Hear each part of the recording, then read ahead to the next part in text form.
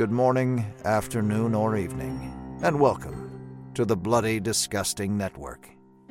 The following show is just horrifying. Beware.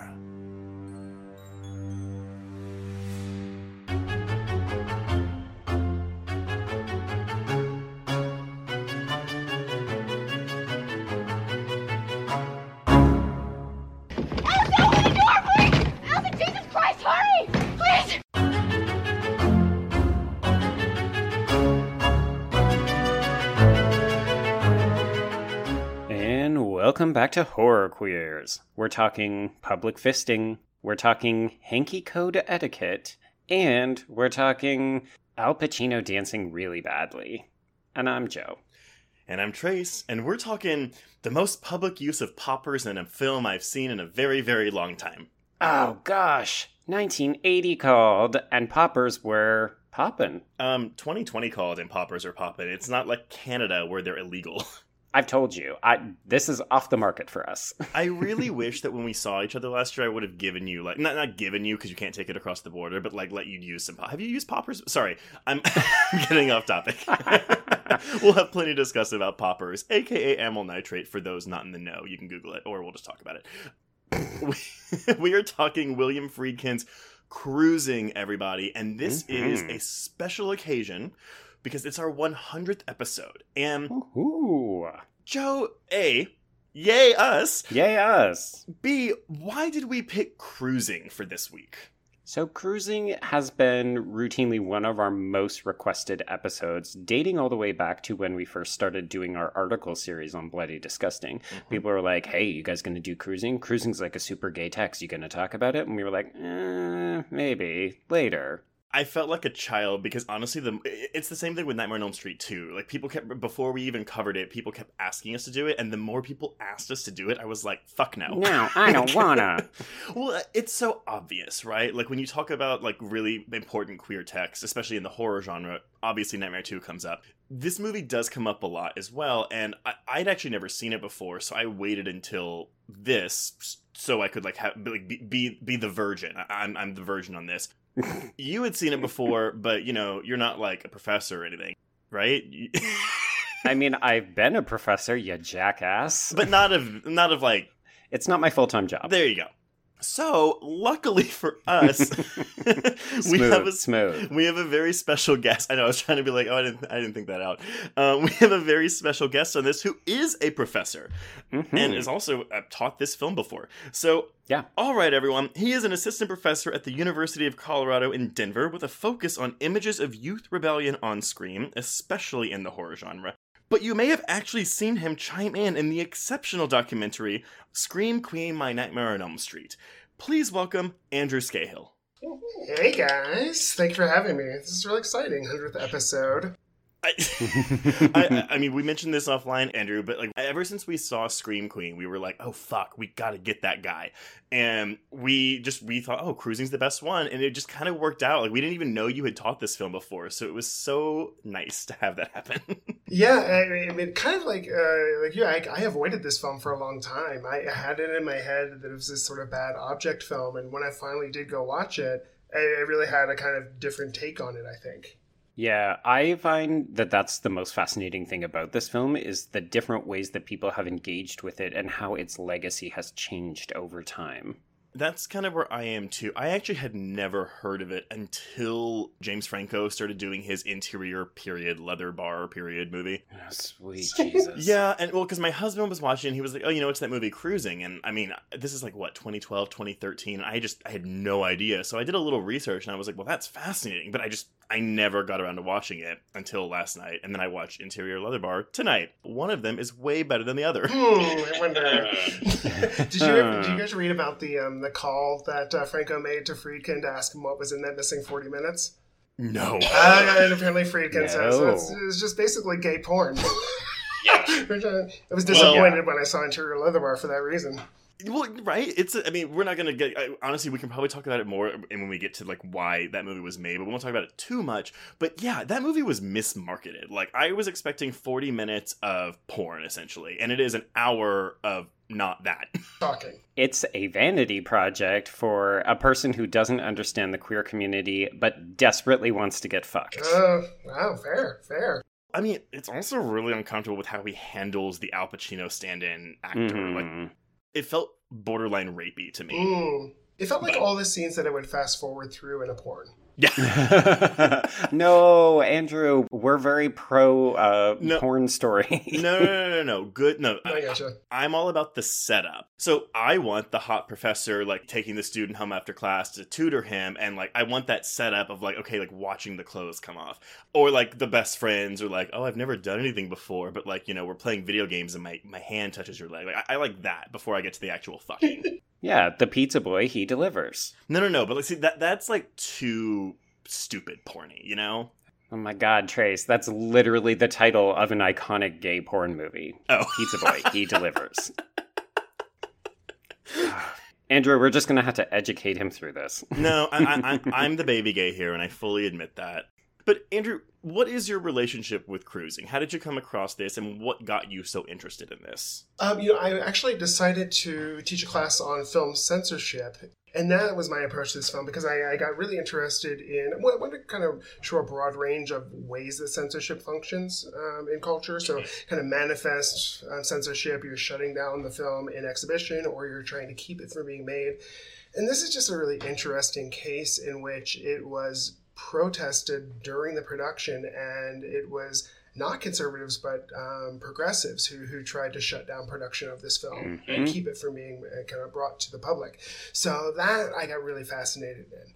Yeah, I love the idea of progressive censorship because they seem like they should be opposing. And yet, when you look at the context of this particular film, at the moment that it's getting made, I can 100% understand why these activists were like, yeah, we're going to disrupt this fucking film set because this straight dude is not making this homophobic film. Sure. Or, you know, it's another gay killer film. And we saw this again with, like, Basic Instinct, right? Oh, yeah. 92. But, you know, what's really interesting to me about these censorship campaigns is that censorship often makes really strange bedfellows. And so they talk about how during the Basic Instinct protests, on the same side of the picket line would be religious right protesters and gays and lesbians. Right? Yeah.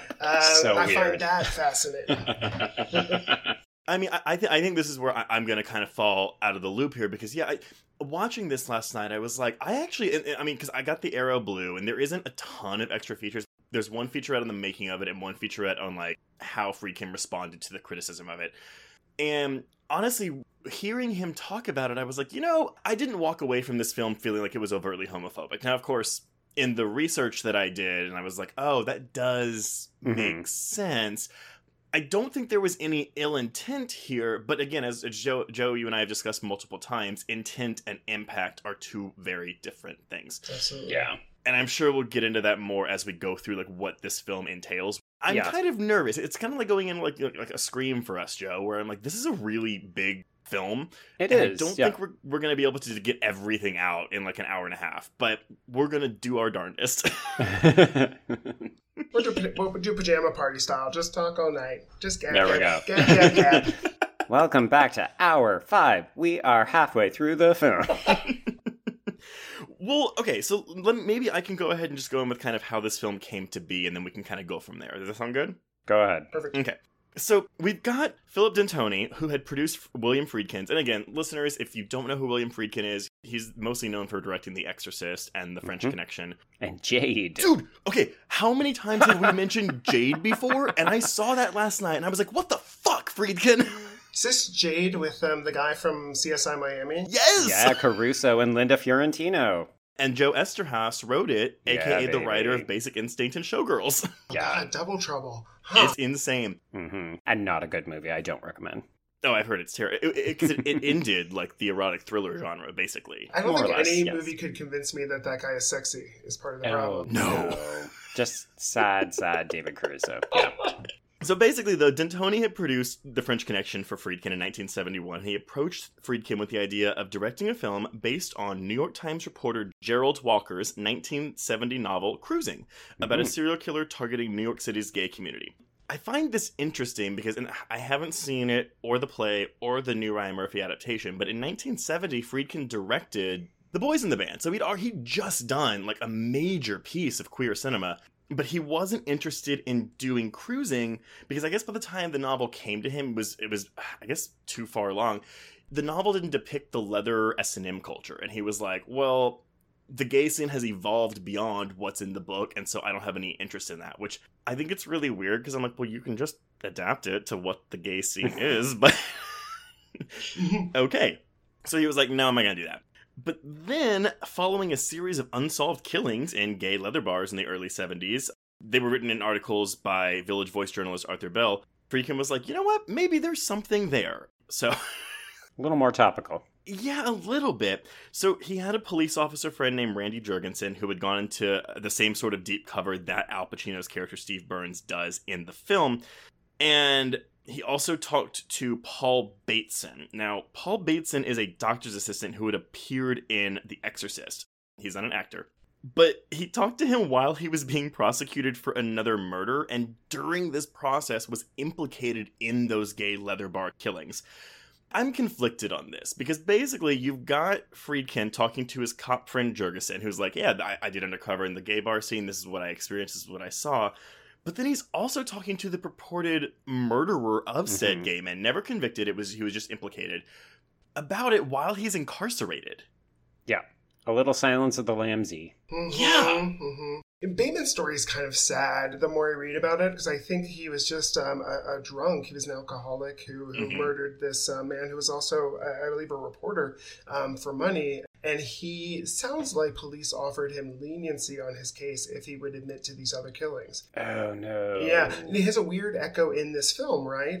Oh, yeah. And I find that really fascinating. I have to believe that's part of Friedkin's authorship as well. Yeah, there's a lot of real-life parallels that can be considered uncomfortable when you start to dig into them. Like, it lends the film a certain air of authenticity, but then you're also like, shit, how much of this is actually just depicting uncomfortable realities that Friedkin is just pulling from real life? Well, that's the thing, right? Honestly, I was watching this last night, and so many of it, I was like, this is a bit bizarre. And we'll get to, like, the big scene. Like, I mean, again, it could be any of them. You never know. I was going to say, does it involve a certain half-naked man backhanding people? Yes. Yeah. But again, in these interviews, like, you have Randy Jurgensen saying, yeah, I've seen this in real life. This actually happened. And I was like, are you fucking kidding me?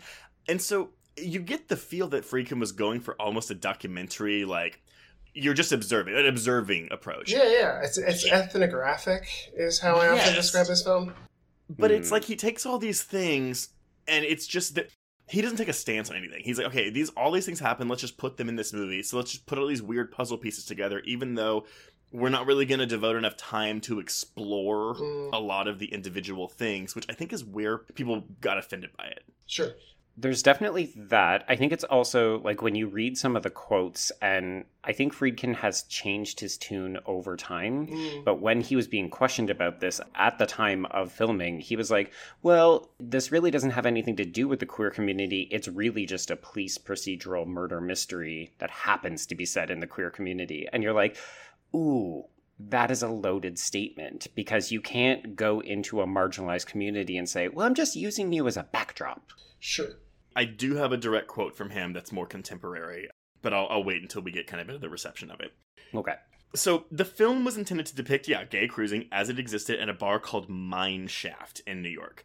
That bar is not named in the film because they wouldn't allow him to film there, but he basically just, like, wanted to just film this lifestyle, which is weird, right? It's like half documentary, half narrative. When I was trying to think about the genre, because I've seen so many people that were like, oh, it's a horror film, I was like, it's kind of a slasher mixed with a giallo, which of course is a subset of slasher, mixed with film noir. Yeah. And it's such a weird mix, but I found it oddly hypnotic to watch. Oh, yeah. There's a power to this film that I think is undeniable. So, the community protested against the production of the films. Protests started at the urging of Arthur Bell, who wrote about the murders. Mm-hmm.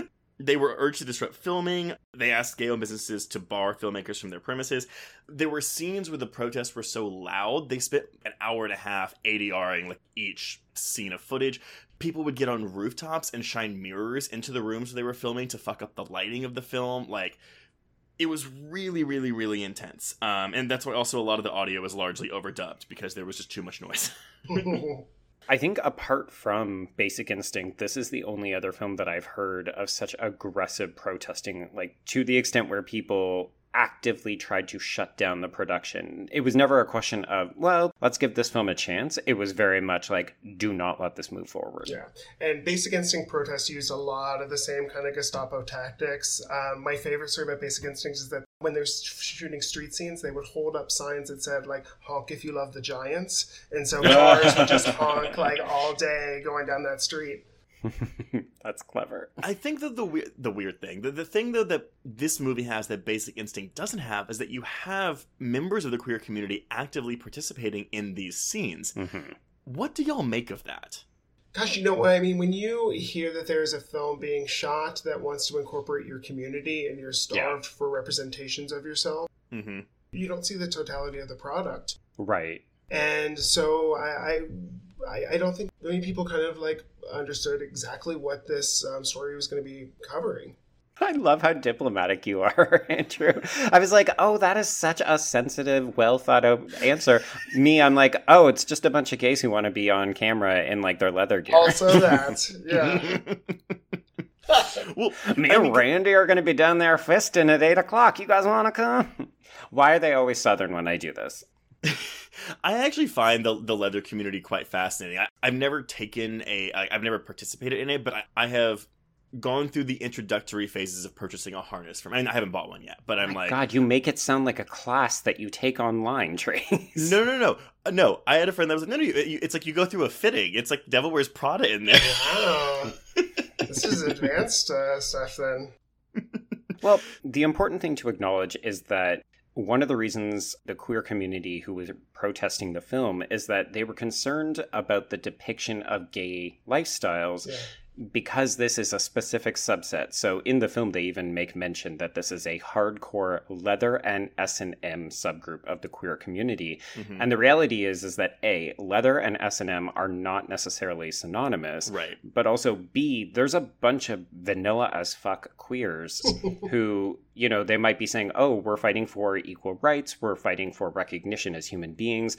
We're worried that normal, quote unquote, normal, average straight people, if they see men fisting each other in this movie, are going to think, well, there's confirmation of deviant lifestyles. But that's where it kind of gets murky for me, right? Because it's like, okay, well, so if you're going, I mean, again, I can't say for certainty because I have not participated in the leather or S&M communities. But watching it, I'm like, okay, well, it feels authentic. And so on that level, I appreciate it. But on another level, I'm like, yeah, obviously, people in 1980, like pre-AIDS crisis, going to see this movie, they're like, oh, that's what the gays are like. Yeah. And it's both. That's one of the things that makes cruising fascinating. Mm-hmm. I don't have a ton more on the production, only that, to kind of rewind back to our interior leather bar conversation, the MPA originally gave this film an X rating. Apparently it was about 2 hours and 20 minutes long. Woof. Yeah. Friedkin claims he took the film before the MPA board 50 times at a cost of $50,000 and deleted 40 minutes of footage from the original cut to secure an R rating.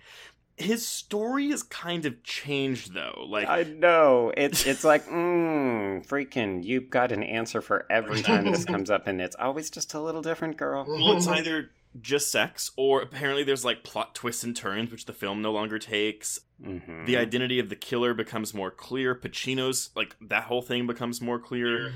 Mm-hmm. And that footage was apparently trashed by the distributor, United Artists, and I'm just like, well, like... Yeah. Oh, how convenient that we'll never be able to know. So yeah, basically this film comes out on February 15th, 1980, and it was released with a disclaimer that, again, Friedkin's story changes. He says sometimes that, oh, like a close friend of his said to put it in front of the film, but then it was like, oh no, the distributor said to put it in front of the film. Then it was, oh no, the MPA said to put it in front of the film. The disclaimer said, this film is not intended to be an indictment of the homosexual world. It is set in one small segment of the world, which is not meant to be representative of the whole. Now, that wasn't on my Blu-ray, so I think it was only in the theatrical, release of the film.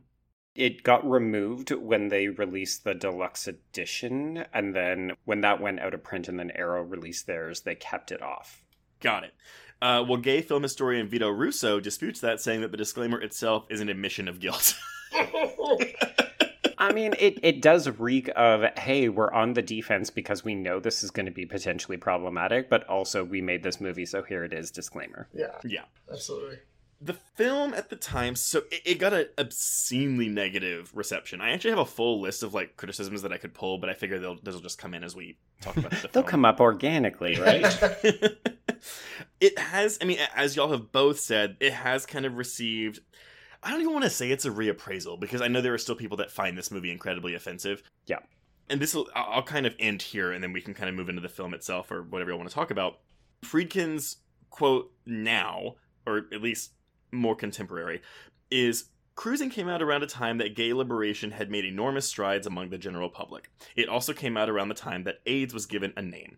I simply used the background of the S&M world to do a murder mystery. It was based on a real case." And that's basically what you had said earlier, Joe. Mm-hmm. But the timing of it was difficult because of what had been happening to gay people. Of course, it was not really set in a gay world, it was the S&M world. But many critics who wrote for gay publications or the underground press felt that the film was not the best foot forward as far as gay liberation was concerned. And they were right.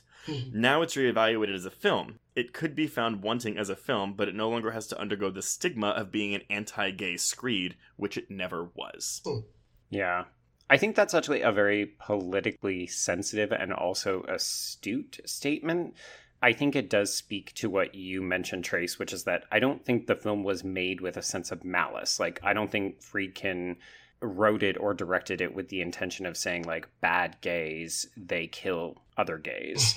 But at the same time, I think it took him quite a long while to realize what it was that people were taking issue with, because I get the sense when he first talks about it, when the film was getting made, that he really was just like, I don't understand what the fuss is about.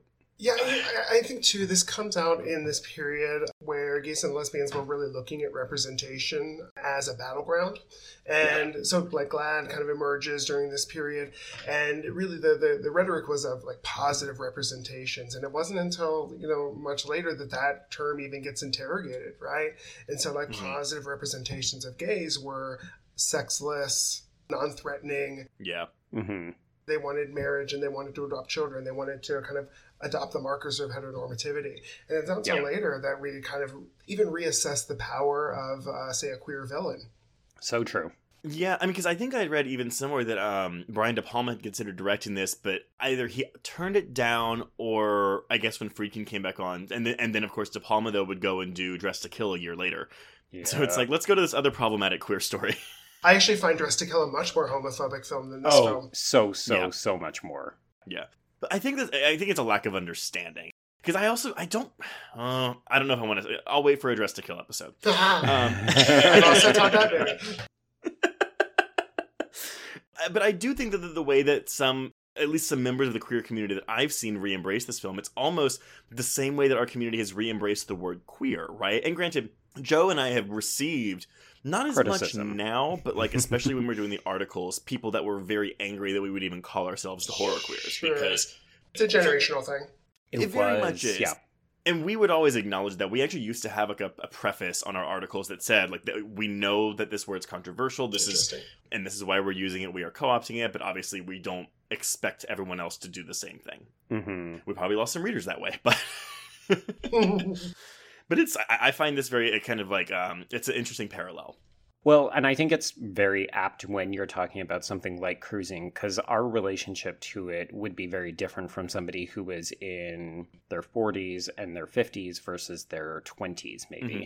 I could even imagine people coming to this film fresh, having not really understood or heard much about the criticisms or the political climate in which it was made, and just being like, it's a bit of an inept thriller. Right. And I think the issue, too, is, what sort of range of representation is there, right? So I love a queer villain, but if there were only queer villains, would I like that character as much? Exactly. Right.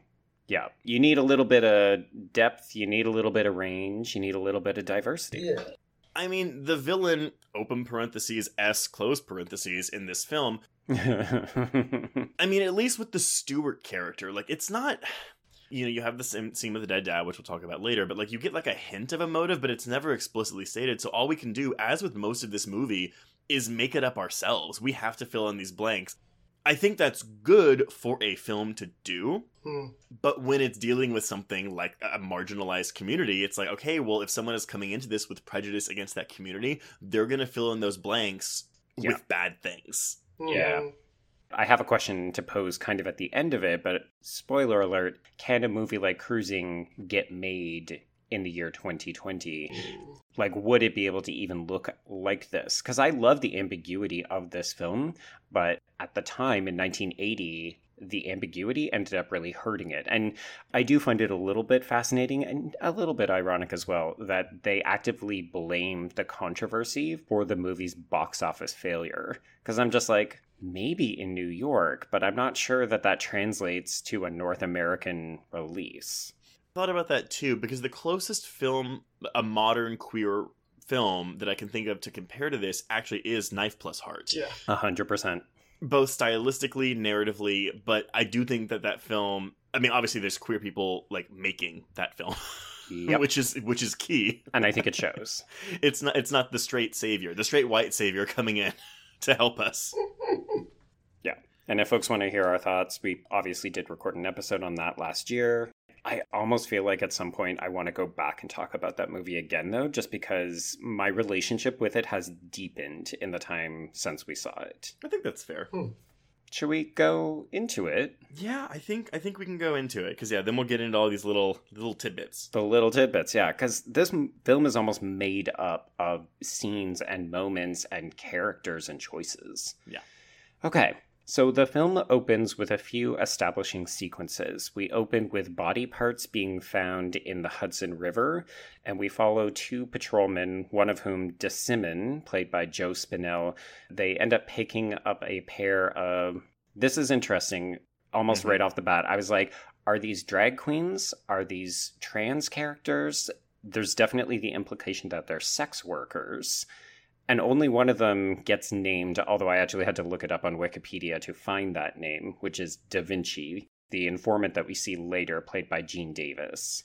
And right off the bat, these characters, if we're going to refer to them as drag queen, I guess we can say she. It's interesting, though. So in my notes, I refer to them as drag queens. I saw articles written post-2010 that were referring to them as transvestites.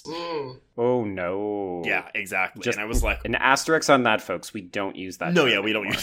we don't use that word. We should say that part of their trouble is kind of how they're costumed, right? That they're dressed in leather gear that looks really similar to the men walking around in that environment. And they do have makeup on, but it's not designed to be an illusion, I'm going to say, right? Right. And so, I had, recording my notes, I think I said transgender, but, I think that is up for debate. Yeah. No, you're right, because there's a certain, like, oh god, not hyperbolicness to drag queens, but like eccentricity to drag queens, especially with the makeup and the performance. Right. And you're right, yeah, they seem more au naturel in their femininity. Mm-hmm. And even the scene later when we see Da Vinci in the police precinct, she is still dressed this way. So this is not a costume that she's wearing out for a night. It's not what she wears, quote unquote, on the job when she's looking to pick up Johns. I don't know. I totally found the character of Da Vinci fascinating. I really wish we could have gotten more or even just some insight into this relationship, because they are a bit of a figurehead just as a stand-in for a relationship with the queer community and the police. Well, and they're both also immediately raped. Yes. So, sorry, trigger warning for anyone who hasn't seen this film. Yeah, there was a sexual assault. And we've talked about, like, my, not prejudice, but, like, it was weird. Like, when I saw this, I wasn't thinking of it as rape, and then I read an article and I was like, oh, fuck, that is rape, because I'm not going to say I have been in similar situations where I was forced to perform fellatio on someone, but in situations where I felt like I had to, maybe out of, like, I don't know, like, I didn't want to say no to, like, make it hurt this person's feelings, so I did it anyway, which is not the same as what happens here, but it was like, I don't know. It was a weird thing where I was like, "Fuck that!" I've got to like retrain my brain to like, "Oh yeah, this is it is rape." It kind of like bothered me that I didn't see that as I was watching it.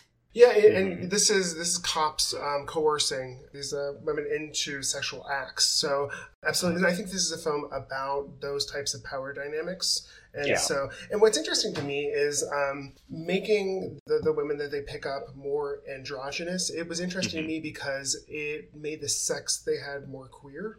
Okay, can you unpack that a little bit for us? Because they're not picking up prostitutes that look like women. It's quite obvious that they were men, you know? Right. And so I found that really fascinating in terms of just the slipperiness of identity in the sexual identity of this film from the very start, right? That in some ways power trumps genitalia. Yeah. You're right. I did think it's fascinating that there are these two presumably straight male cops that are going out and looking. I mean, yeah, I guess it's the power exchange, because it's not even that they're looking for women or people with vaginas. They get off on the power of like forcing this woman to blow them, and it's so complex, and the film doesn't really devote a lot of time to unpacking it because there's killing to be done. But it's just a really bizarre thing. These straight, again, presumably straight men, to sexually assault queer people. It's so. Ugh. But I do think it's really significant that this is more or less the second scene that we see in this film. So the film opens with these body parts being found, and we kind of get a sense, okay, this is not the first time this has happened. We've got other parts that we can't identify. And then we meet these two, and these are not our main characters. These are barely even secondary characters. But it immediately establishes a fraught, abusive relationship between the queer community and the police, as well as the fact that there is these gender, sex, power dynamics at play. If you think of this film as an ambiguous presentation wherein the Al Pacino character could be a closeted murderer who is also a member of the police who goes undercover within the queer community, this is immediately teasing you to the idea that the killer could be coming from within the police department, because that relationship already exists. They're cruising for victims, quite literally. Yes. As a serial killer would, right? And so they're not patrolling the area, they're specifically looking for vulnerable targets. Yeah, and if it can't be your bitch ex-wife who's just run off and left you, then why not these women that you see who are literally just walking by? Yeah, there's something really interesting about this opening too. These two cops in the squad car felt very reminiscent of Taxi Driver, right? Yeah. When they're talking about like, look at all the filth, it's going to explode one day, which is really similar to Travis Bickle's line. No, because they had that line where he goes, "You used to be able to play stickball in these streets. Christ, what's happening?" And it's like, oh, because now it's been co-opted by the queer community. I also think it's important to mention, like, this is the same year that Maniac Cop comes out. There's a hotbed issue with police intimidation and abuse of power. Well, and how prescient, right? Considering the time we're living in now. This is why we're covering this film now. Right. We planned it all along. But I think, at least in the part of the cop, there's a sense of, like, this was once territory that straight people owned, and now they don't. And it's become this kind of urban jungle. Let's take it back. And I think, and y'all may disagree, because I'm sure as we get towards the third act, we might disagree on this, but I actually think the film, if it does take any stance on anything, it actually does take an anti-police stance. Oh, I agree. I think so, yeah. Okay, so let's cut to interior leather bar as we are introduced to first victim, Lauren Lucas, played by Arnaldo Santana. And he picks up a dulcet-toned stranger who is voiced by James Sartorius. Okay. Yeah, do you want to go into this? So immediately when the killer spoke, I was like, he sounds like he's dubbed. Like, it did not. I could tell immediately, and so I paused the movie to do some research. First time viewing. Pause. I was just like, what? Like, why does this sound so obviously dubbed? And again, that's where I was getting Giallo vibes from it too, right? Because even though you're not seeing his lips move, it just sounded off, which I actually think aids in how unsettling the killer is in this movie. Right, because this film does something that you shouldn't, which is to give you different bodies but the same voice. Yeah. Yes. And so basically the same voice does voice all the killers, but a different actor portrays the killers in different scenes. So The victim in this scene is played by Arnaldo Santana, and the killer is Larry Atlas. However, in the second killing in the park, Larry Atlas, the killer in the first murder, is the victim, and he is being killed by actor Richard Cox. And then later, the guy that walks into the peep show is Arnaldo Santana, the victim from the first murder. Yeah. And he is still killed by Richard Cox, who's the killer in the park. So it's intentional on Friedkin's part to make it confusing. And also, all these actors look alike. Yeah, I mean, it's baked into the premise of the film, which is that the killer is going after the same type of body shape, height, look, and so on. But I think it's also a clever conceit if you think of this film as a mystery to say, oh, we're playing so fast and loose with these red herrings that no one will be able to figure it out because we are literally changing out the actor playing this character. So you will never figure it out. It's a cheat, though, right? But it's a total cheat. Yeah. Yeah, it's one of those things where, like, okay, when you hear the director say it, you're like, oh, okay, I see what he's trying to do here. But when you're watching it, you're like, what the fuck is going on? And again, that's a giallo element to me. Right. Well, let me offer up something that may like muddle the water more, or maybe make it more interesting.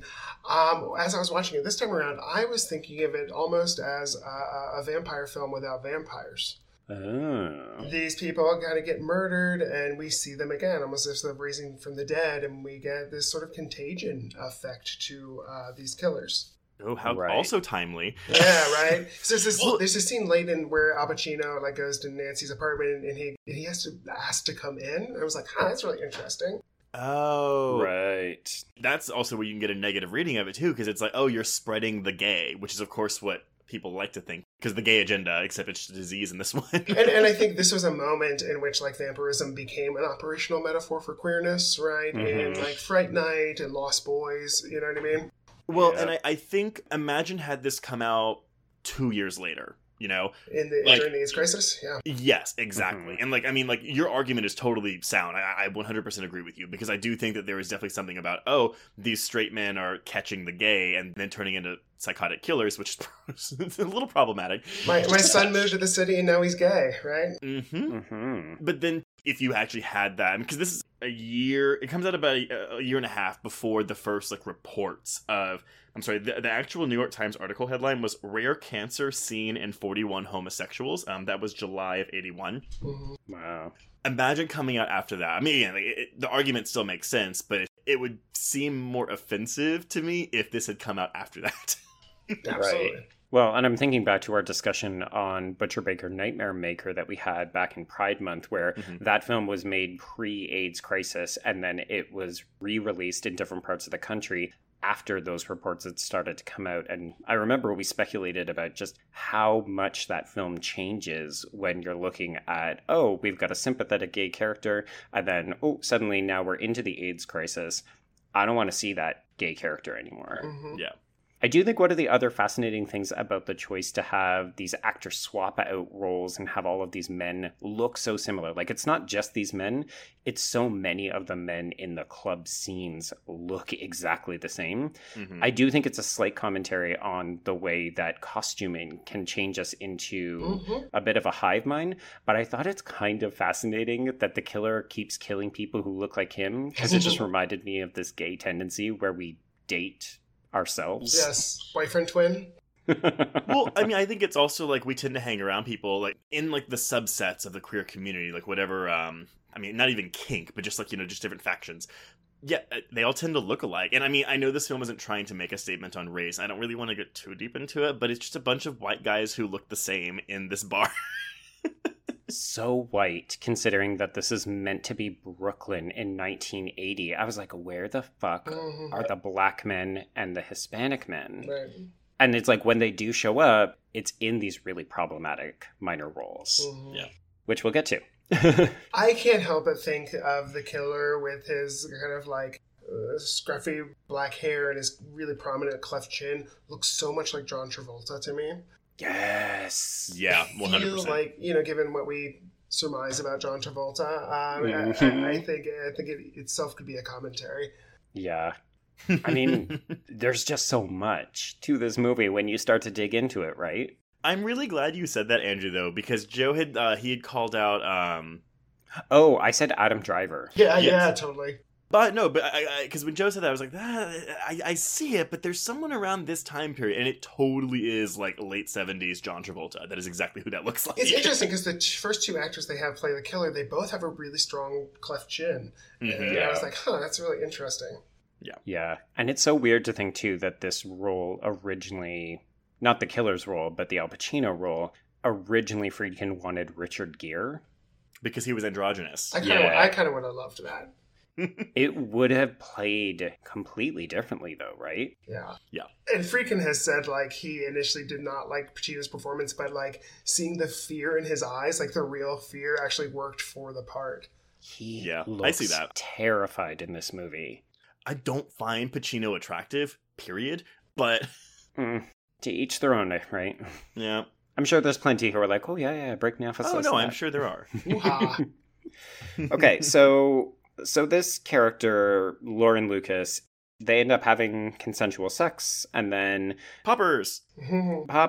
Yep. And then we get a little back and forth, and then the knife comes out, he's tied up, and he's stabbed repeatedly in the back, at which point the killer says, "You made me do that." I actually really liked this scene. Not because it's like a gay man dying. I actually thought the setup and the staging of the murder was really, really suspenseful and well done. It reminded me, and I always say this for like murder scenes that really scare the crap out of me, but it always reminds me of that picnic scene in Fincher's 7. Yeah. Okay. Yeah. Sorry, he's talked about this like 2 weeks ago, so... It's just very unsettling. Like, it's a very unsettling scene. It's not pleasant to watch. I think it's appropriately grotesque, but not like overtly gory. Right. And I think because it is kind of sadomasochistic play, you don't know where the boundary of consent is in this scene. Yes. Because it starts hot. Like, there's quite a bit of kink. Lucas opens up this suitcase, and there's gotta be, what do you think, a 2-foot long dildo fist in there? Yeah. But like, he's in a jockstrap. He's a very fit, attractive man. Oh, he's very pretty. I really enjoyed his body. The body language between the two of them, though, it's enticing. It's hot. And I do think it's one of the things that the film gains credit for over history, is this idea that there is an attractiveness and a heat. Like, gay sex can be fucking hot and erotic, right? And this film, whether you find it effective as a thriller, whether you like the way that Friedkin handles the material, I would say it depicts queer lifestyle in a very sexualized fashion, of which I haven't really seen in other films. There's this article by a queer theorist called Leo Barsani called "Is the Rectum a Grave?" Yes. Do you know this? So one of the things he says is that, like, the rectum is a grave for, like, heterosexuality, because what it forces them to do is to go, a man can be a receptive partner and also be masculine. Mm-hmm. And that, like, crushes masculinity at a kind of visceral level. Wait, I'm having an identity crisis. Right. How can that be? And I think this film does something really interesting with that. And Friedkin, for me, evidences like a kind of a good understanding of like the possibility of sexuality beyond just passive and active, you know? Well, and I think that's too the thing, because one of the common complaints of the film was that, you know, the queer sexuality, it's just there to shock. Like, that's why you have the fisting scene in here. Right. And this scene, up until the murder, is like the antithesis of that. The only thing is, though, we don't get an actual sex scene. Now, granted, no, I don't know if I want one knowing what happens to the victim. Right. But it did, yeah, like y'all said, like, this felt very sensual and very hot, and it didn't seem like it was there to shock. Even in those scenes where you do have, like, sex in the bars, it's actually not filmed like a horror film. You know what I mean? No. And especially the scene right before this, I kind of took note. You have this, like, slow lateral slide across the bar, and it's very well lit. Better lit than most gay bars I've ever seen, you know? And there's funk music playing, so you don't have, like, sonic cues of horror. So I find that really kind of, like, an interesting choice in his, like, ethnographic gaze. Yeah, gaze is the right term because, of course, you know, the title is very much prominently displayed here. But I like the emphasis on the visual components of cruising, right? Like, there's so much eye fucking in this movie. And really, that is an inherent part of the queer lifestyle, particularly at certain times in our history, where you needed to be able to spot a potential partner without any kind of dialogue. It had to be done with your eyes. It had to be done with a curl of the lip. It had to be in your body language. Yeah. You know, and I've had experiences like on the subway or something where a guy's staring me down and I go, I don't know if he wants to beat me up or fuck me. Oh my God. Oh, yeah. And so the looks, I think, and I think this film hits on that really well, how that look of aggression can be either sexual or violent or both. Mm-hmm.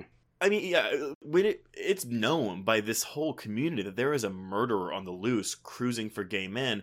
And they're all still out there. And they're all still out there. But it's like, I mean, I can't even imagine like how terrifying that would be. And again, like it's 1980. There's no smartphones. There's no easy access to help. They're in an area where the cops don't give a shit about them. Right. Yeah. I'm not saying it's easier now. Like, this can still very much happen. But that's an aspect of queer life that people that aren't queer don't fully grasp all the time. Yeah, I would say women maybe do have an understanding of that, where it's like their bodies are just constantly being surveyed and objectified, and like they're not safe in different situations, but it is unique. Yeah, and there's the particularity of the closet, right? So if you are sexually assaulted, there may be a whole constellation of anxieties that come with disclosing that event, right? Right. Yeah. So I'm curious. So after this murder, we cut to the morgue. You know, we're introduced to this Dr. Rifkin character played by Barton Heyman. And this is where we learn that there's a physical aberration or malfunction in this killer because his semen doesn't contain sperm. Right. This is one of those, is this homophobia? Is this idea that like, oh, well, the killer is shooting blanks and is therefore less than. He is not a full man. Mm-hmm. Yeah, that's something like, I mean, because like, impotence is always something that like is like always detrimental to masculinity, because if you can't procreate, then what good are you as a human being, right? Obviously, it's a problem for women too if they're like barren or whatever. But I read it that way. I very much read it. And it is important, of course, that you say this killer and not the killer.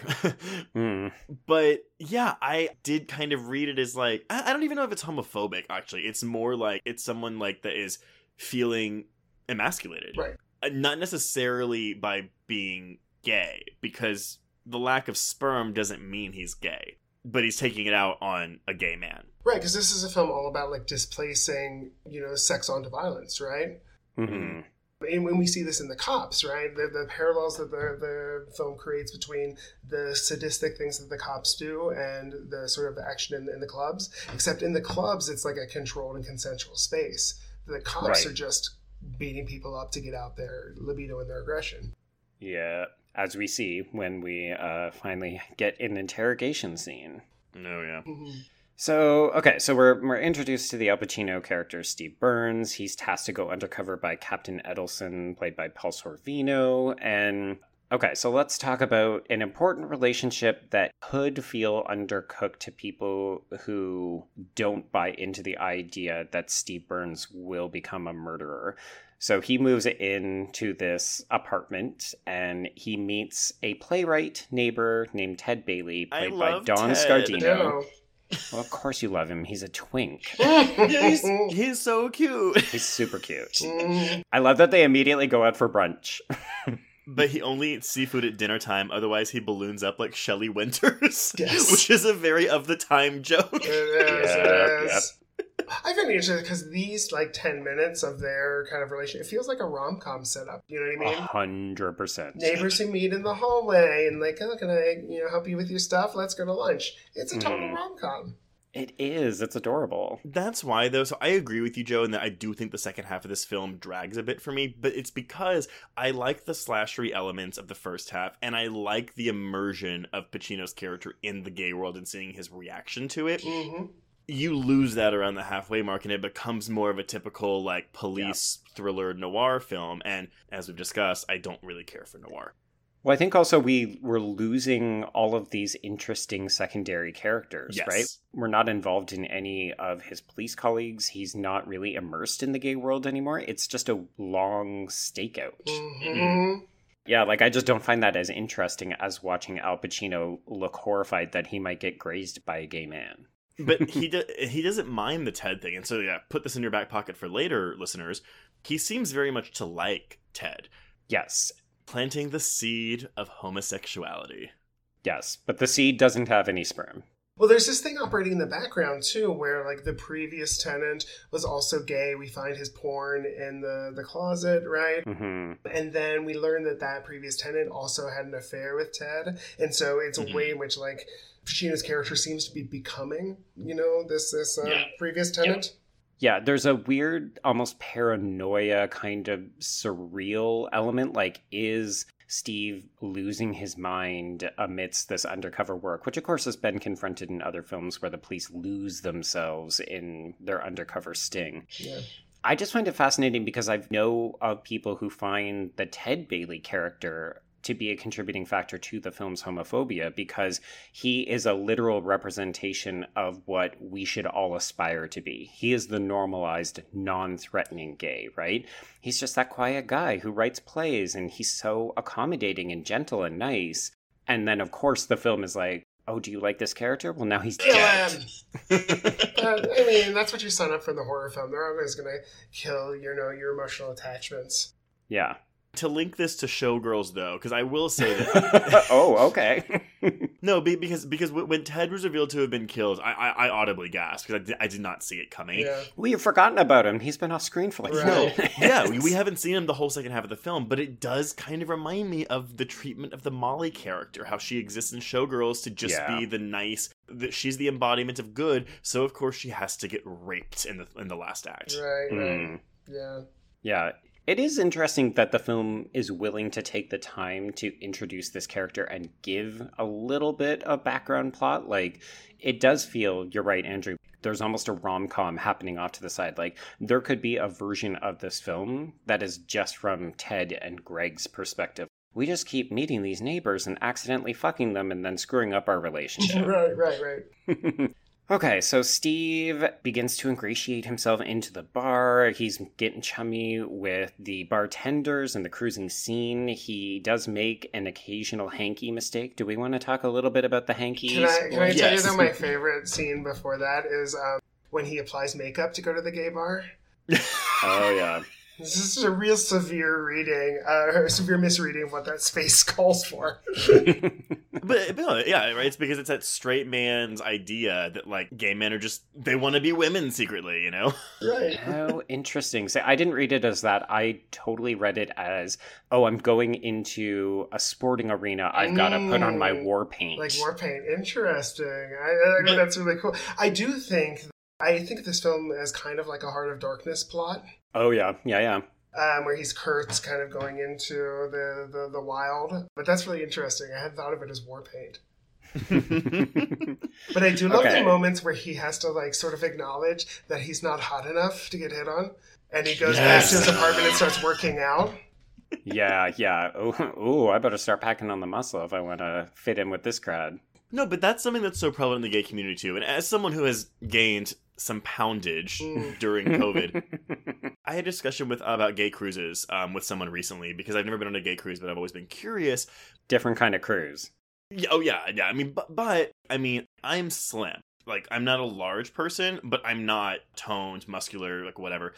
And I was like, I just don't think I have the body to go on that. And they're like, no. That's the marketing that shows you that. I mean, obviously those types do exist on gay cruises. They are there. But It's very much a wide array of body types. So like even like the same thing for going to Fire Island. I'm like, I just don't think I have the body type to go there.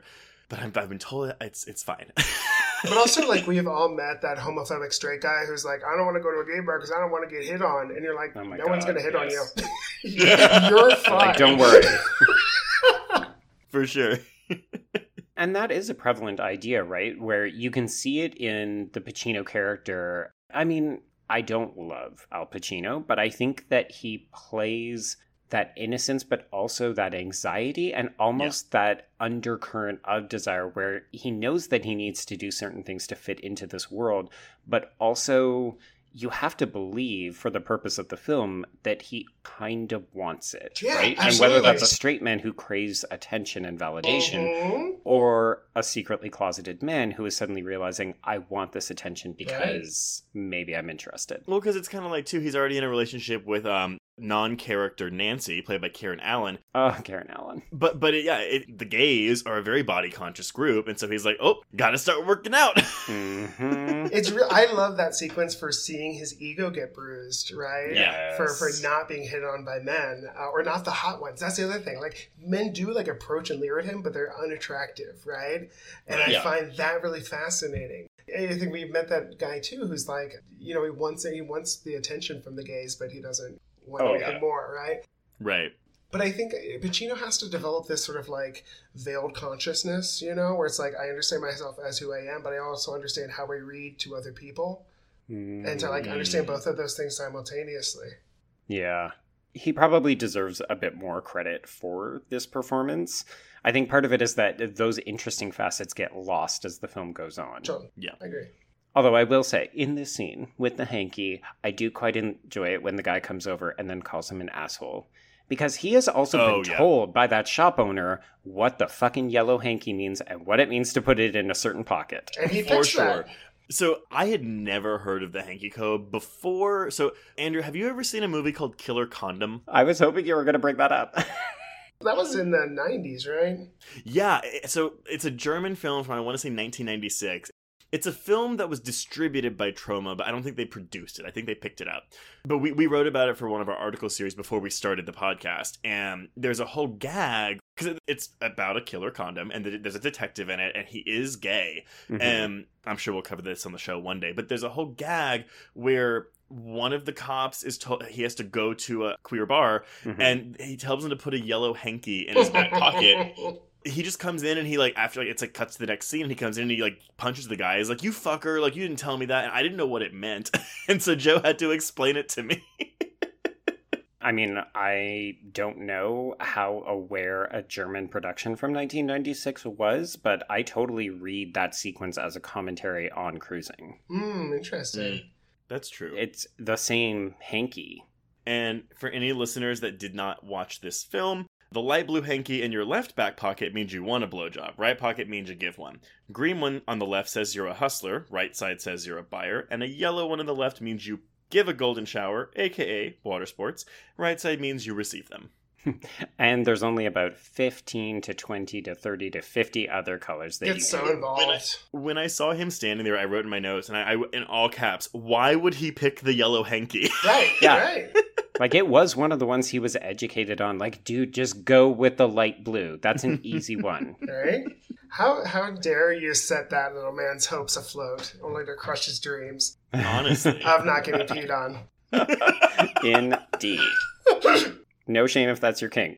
No, not at all. No, I'm critiquing Steve there, Al Pacino. Yeah, Steve's an asshole on this. He was a dum-dum. Don't advertise that in the window if it's not in my size. Oh my. So I do also love when Steve goes to precinct night and he is kicked out of the bar for not dressing to code. Yeah. Mm-hmm. You got the wrong attitude, right? That moment is a little uncomfortable because you can tell that Steve doesn't understand what he's done. And there's almost a reverse threatening aura, right? Where you can see he thinks he might actually get beaten up by these men. Yeah. Mm-hmm. And I love it too that he is a cop, but he's not costumed as a cop that night. Mm-hmm. You know what I mean? Mm-hmm. And so he doesn't fit in. I love that kind of weird inversion. It's real good. But this is also the moment that we're introduced to Skip Lee, who is played by Jay Avacone, and he ends up becoming the prime suspect in Steve's eyes. This is also the moment where we start to see more of Steve's confusion, because when he's propositioned by Skip, he immediately rushes home so that he can fuck his girlfriend. Yep. And his sex gets more and more aggressive. Aggressive. There you go. It gets more aggressive as the film goes on. Well, so we have one sex scene before this, and one thing I wanted to point out is that whenever we have Nancy, we have a very mannered classical music playing. Yes. Yeah. So in his first, it's not even them having sex, it's post-coital where he's laying with Nancy, and there's classical music. It feels very unerotic. And I feel like the film kind of sets that dialectic up between the classical music of kind of heteronormativity and the raw punk of this queer underground. These sex scenes with Nancy even as they become increasingly more aggressive, they're framed in a very different sense than the queer sex scenes, which are far more highly eroticized. So then when you add in that score, this is night and day difference. It's a different film. And I did want to point out, too, so I mean, as I mentioned before, the film had changed a lot of aspects from the book, but Steve himself was actually a major changing point. In the book, he had a whole backstory about how he had harassed gays at an off-base bar when he was in the army. He was a racist, and he was seemingly asexual, and he did not have a girlfriend. Yeah, the girlfriend was a product of the film, which 100% feels like, oh, we're trying to go for a mass market audience. He'll be more relatable if he's got a girlfriend. Although, I mean, I think that the film distinctly makes their union unerotic. Yeah, like they're not a good fit. Yeah, but I feel like that's purposeful, you know what I mean? Mm-hmm. What's that John Waters quote where it's like the life of a heterosexual is so insanely boring, and it's like embodied by these scenes? That's exactly it. I feel like it's meant to feel inauthentic and kind of dead. Yeah, it's important that we don't really get to see the vibrancy of her giant house porny apartment until the very end when you're like, oh, there's the life. All of these potted plants by the window, which we've not really gotten to see. Like, there's no life in it. It's open and airy, but it feels stilted and dead. Yeah. It's interesting that in that more aggressive scene with Nancy, it's interesting that he's still wearing his leather cuff. Yeah. And then the scene right after that, Ted talks about how the previous tenant used to go off and have sex to blow off steam. You know what I mean? And so it's like this, he becoming this sort of absent character. It's like the Rebecca of cruising. Yes. I would love a remake, like, set in this world of Rebecca. Honestly, it would have been preferable to whatever the fuck milquetoast thing Ben Wheatley just delivered us. I didn't even want to watch it. It looked awful. It's so boring. But I would love a Rebecca where it's like a kept boy, right? Oh my god. Well, no, yeah, right? Like this, whatever this apartment building in New York is like the Manderley of this story. Totally. We are doing this. Oh my god. He's John Travolta's like pilot, right, or whatever. Oh, I love this. Okay, we figured it out. So that is what cruising in 2020 would look like. Well, I mean, I'm not going to harp on it too much, but yeah, they remove any queer aspects from Mrs. Danvers and Rebecca. So what the solution is, we just make the whole thing queer. Yeah. Gross. It's Manderley. Oh my god! Wait, except now we're shooting it for men.com. That's also okay. They sometimes do legitimate film that happens to have explicit sex in it. Do it. This is true. Stay tuned for porno queers. I dreamed that night of Manderley. Yeah. Oh my god, coming in here with the big ones. I love it. As long as there's a pizza boy somewhere in there. You better copyright that before you put this on air. Well, we already have the professor. Hey, it's Kaylee Cuoco for Priceline. Ready to go to your happy place for a happy price? Well, why didn't you say so? Just download the Priceline app right now and save up to 60% on hotels. So whether it's Cousin Kevin's Kazoo Concert in Kansas City, go Kevin, or Becky's Bachelorette Bash in Bermuda, you never have to miss a trip ever again. So download the Priceline app today. Your savings are waiting. Go to your happy place for a happy price. Go to your happy price, Priceline.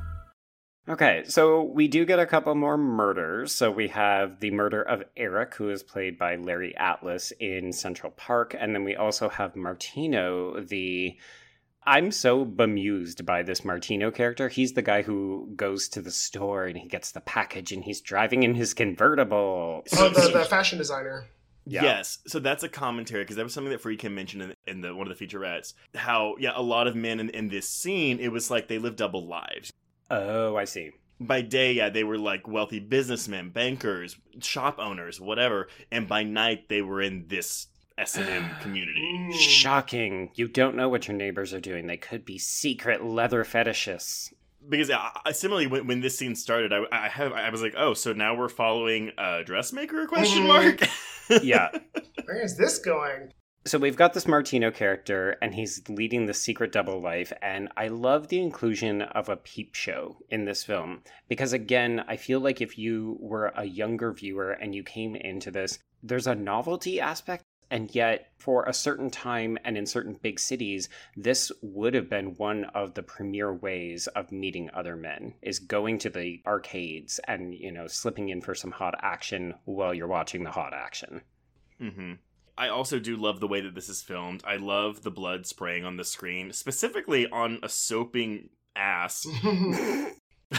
That was really fun. But I did want to also point this out, because he also says after he kills him, "You made me do that." Right. Yeah.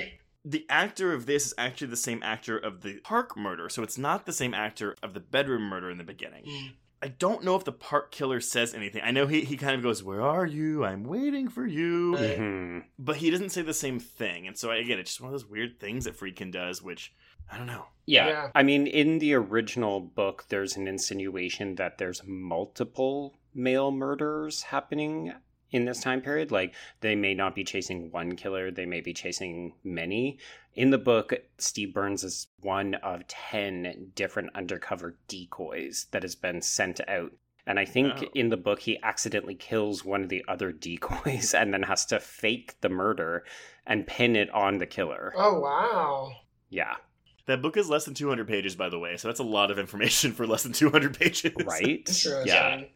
I do want to come back to how you mentioned that this was shot, Trace, because when I was watching it, all I could think of was the scene in The Howling, where Dee Wallace sees the werewolf exposed for the very first time. Oh, yeah. It's shot very, very similarly. The Howling comes out the next year. I mean, Joe Dante... I mean, again, this movie... You mentioned the financial, the flop of that this movie was. It was an $11 million budget, supposedly, and it made almost $20 million. So, right. I mean, granted, there's, of course, marketing costs and whatever, but I would find it easy to believe that Joe Dante went to go see Cruising. Yeah. Yeah. I also think this scene is kind of an invitation to read this, on a meta level, Okay. That we have, two spectators in their movie seats that we're, watching them in our movie seats. Right. For me, this movie really highlights the idea of film as a kind of identity tourism.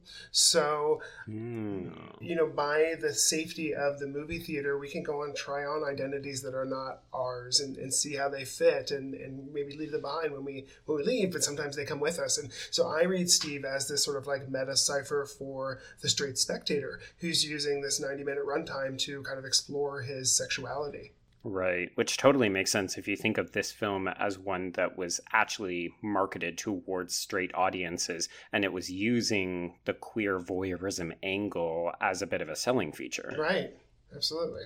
Because it's interesting, because it's kind of what we know from, say, Brokeback Mountain is that it did much better on DVD, right, than it did in theaters, because there's a certain safety to watching it by yourself and kind of inhabiting these roles. Yeah, not unlike the way that we used to consume pornography. Absolutely. Absolutely. Okay, so now that we've got even more murders, this is where the captain begins to come under pressure from the chief to wrap the case up in whatever way is required. And that becomes very important as we go into the end of the film, because, of course, it's not about finding the right killer. It's about finding any old killer will do. This is right after this is all happening. This is when we get the fistings. Yeah. Mm-hmm.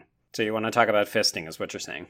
Well, okay. First, I mean, I've seen fisting porn before. I have come across fisting porn and looked at it before. But this was in a major motion picture that was released in theaters in 1980, not in limited release. It went to theaters widely. Yep. And we have a scene of a guy lubing up his arm and fisting someone. I mean, of course, it's not pornography. We don't actually see fist enter anus, but it's very clear, even for a straight spectator, what's happening. Yes, you can't confuse what's happening. Yeah, I'm very impressed. It's ballsy, right? It is. I mean, it could be even considered balls deep. I mean, I think it's elbow deep. Right. Ooh. Yes. No, but I mean, and we can talk about it more when we're talking about could this get made today? But literally watching this, I was this could not be made today. No, absolutely not. This would get slapped with the X rating. When you think about, okay, there's 40 minutes of footage, probably all of it looked like this. Right. I mean, didn't Stranger by the Lake get an X rating? Am I remembering that correctly? Oh. I mean, because that is. It's non-simulated sex, right? Yeah. It is, yeah. Yeah, I'm assuming they went for the not rated moniker. Oh, that's very possible. Yeah. And honestly, if you wanted to talk about a fantastic double bill, Cruising and Stranger by the Lake, you could do a lot worse. I mean, after this, I'm surprised we didn't get a scene of someone sounding.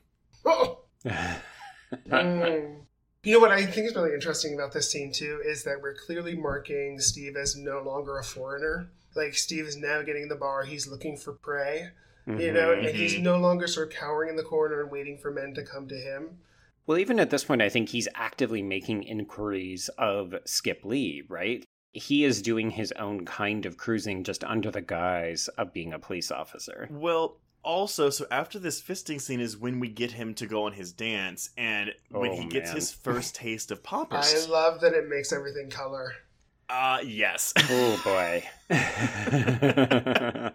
I love that the inhalation of poppers is what makes him, like, loose enough, to go dancing with someone. I mean, it's not good dancing, it's really shit dancing. It's terrible dancing. It is where he kind of, like, his inhibitions are let go, which, I mean, again, is kind of the point of poppers. But I like that. It's like a literal and metaphorical level that poppers, like, are a plot point in this film. Right. But here's the thing. If you think about this movie, again, as being made for straight audiences, do they understand this reference? No. Even if they think it's cocaine, like, they're going to get that, you know, that he took something that makes him feel good. Okay. I'll buy it. I mean, Joe, we watched Demons earlier this year where someone's sniffing cocaine out of a Coke can with a straw, so... This is true. I guess I just like the idea that there's a secret way to watch this movie where you're going to get more out of it if you understand some of the implications and the references. Oh, that's absolutely true. I do like, though, that it doesn't, like, talk down to its audience by having to explain. I mean, we do get, again, we get the hanky tutorial, but we don't get a poppers tutorial. And listeners, we've discussed poppers before. You can go Google it. Don't Google sounding. Don't do that. At least not at work. Oh, wait. Yeah. No shame, again. No shame to people who enjoy sounding. But, oh my god, it is really hard for me to watch. Yeah. But wait. What were you going to say, though? You had something to say about the poppers. About poppers? Oh, I don't remember. He's like, no, I've already changed my mind. Thank you. No, but there's something this film does which adds another level of ambiguity, which is that we're not quite clear how much he does with these men, right? Yes. Mm-hmm. It cuts away before we see kind of like what happens at that point. We know that he's still undercover, so he hasn't arrested them. And so there's this sort of background happening where like maybe he is having sex with men, right? There's definitely one scene. So the murder of Eric, the guy who gets killed in Central Park, we actually see Steve leave with him at one point. Or is it with Stewart? I think it's with Stewart. It might be Stewart. Well, who the fuck knows? Who knows? There is a moment where Steve is under a bridge in the park and he gets cruised by a man that he rejects because apparently he's not hot enough for Steve. Right. That's Stewart. Okay, so then, so he leaves with Stewart, which is a very unusual scene because we recognize Stewart as the killer from a previous encounter. Mm-hmm. And we just see them wander off, and then Friedkin cuts. It just fades to black. And we know that Steve is okay. I know in the book this does happen, and it just happens to be on a night when Stewart doesn't have his knife on him. Okay, but do they have sex? Yes, the implication is that they do. Okay, interesting. But it's an implication. It's not even explicitly stated in the book. Because that's how I read the film as well. Yeah. But I feel like we have been trained to read queerness in the margins, you know, 100%. and in the ellipsis, so... We have to. Yeah, absolutely. We crave it. We're like, where's the crumb? Where's the kernel? Is there an implication of a BJ in that corner? Let me go and find it. There's also something interesting, like, in the scene after this where he does Skip takes him back to the hotel room. Mm-hmm. You know, something goes wrong with the recording equipment and the police rush in. Oh, yes. The bumbling cops trying to get that damn wire machine working, I lost. I was like, is this a comedy? There's some Keystone Cop action going on there. But he's fully naked, tied up, and Yes. he seems almost annoyed that they're there, right? Yeah. Mm-hmm. I think the film almost presents it as, oh, he's annoyed because, like, you came too early. Mm-hmm. But, no, I was very much like, wait a minute. Like, he was totally about to, like, get into it. Mm-hmm.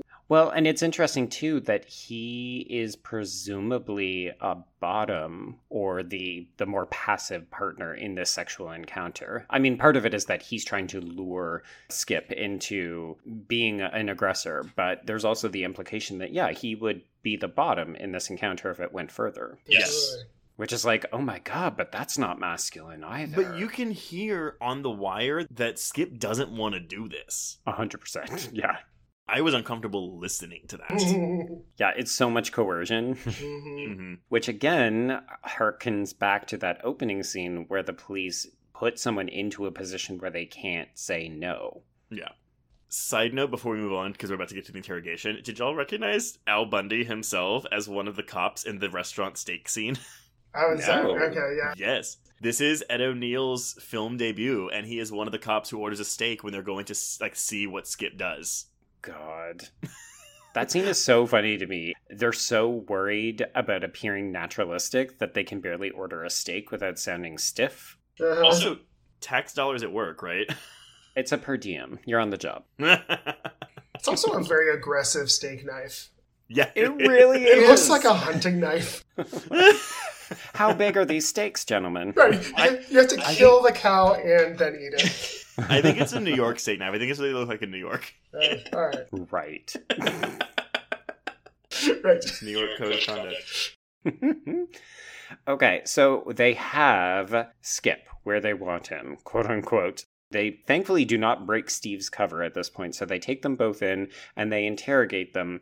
During this interrogation comes one of the most infamous scenes in this film, which is when a large black man in a jockstrap, who is played by Henry Judd Baker, arbitrarily walks into the room and backhands them. Gentlemen, what do we make of this? Well, I do want to say, and y'all can correct me if I'm wrong, but I think this is the only instance in the film that we get the F slur. I think. There may be another use, but... We get cocksucker later. Yes. But that, yeah, you might be right there. Okay. I was surprised, because I was expecting a lot more of it in this film, to be honest. So Right. I was pleasantly surprised that it wasn't. But, sorry, okay. I don't know what to make of this scene, man. So this is supposedly a real scene that happened, like from real life. They would use police intimidation, but it was a large black man. And I think that this is very telling of racial politics from 1980, where it's like just the appearance of a large black man is enough to supposedly instill so much fear in Skip that he nearly confesses. Right. It's very uncomfortable through a contemporary lens. Mm-hmm. And I think all the more so because this film doesn't have an interest in addressing race in any other capacity. There's this, and then the scene actually where we mentioned that Steve goes off with Stuart. Before that happens, they're intimidated by a group of, I think the script says, Puerto Rican thugs. Right, you got Mariposa. Right. And that's it. All the other characters are white, so we only have uncomfortable racial interactions. Well, here's the thing, though. So, okay, this scene happened in real life. Okay. You could maybe argue, okay, well, in this scene, our point of view is from either Skip or Steve or both. So neither one of them know why this man is doing this. It's true, yeah. From a film perspective, from a pure narrative perspective, I do think that Friedkin owes the audience an explanation of it.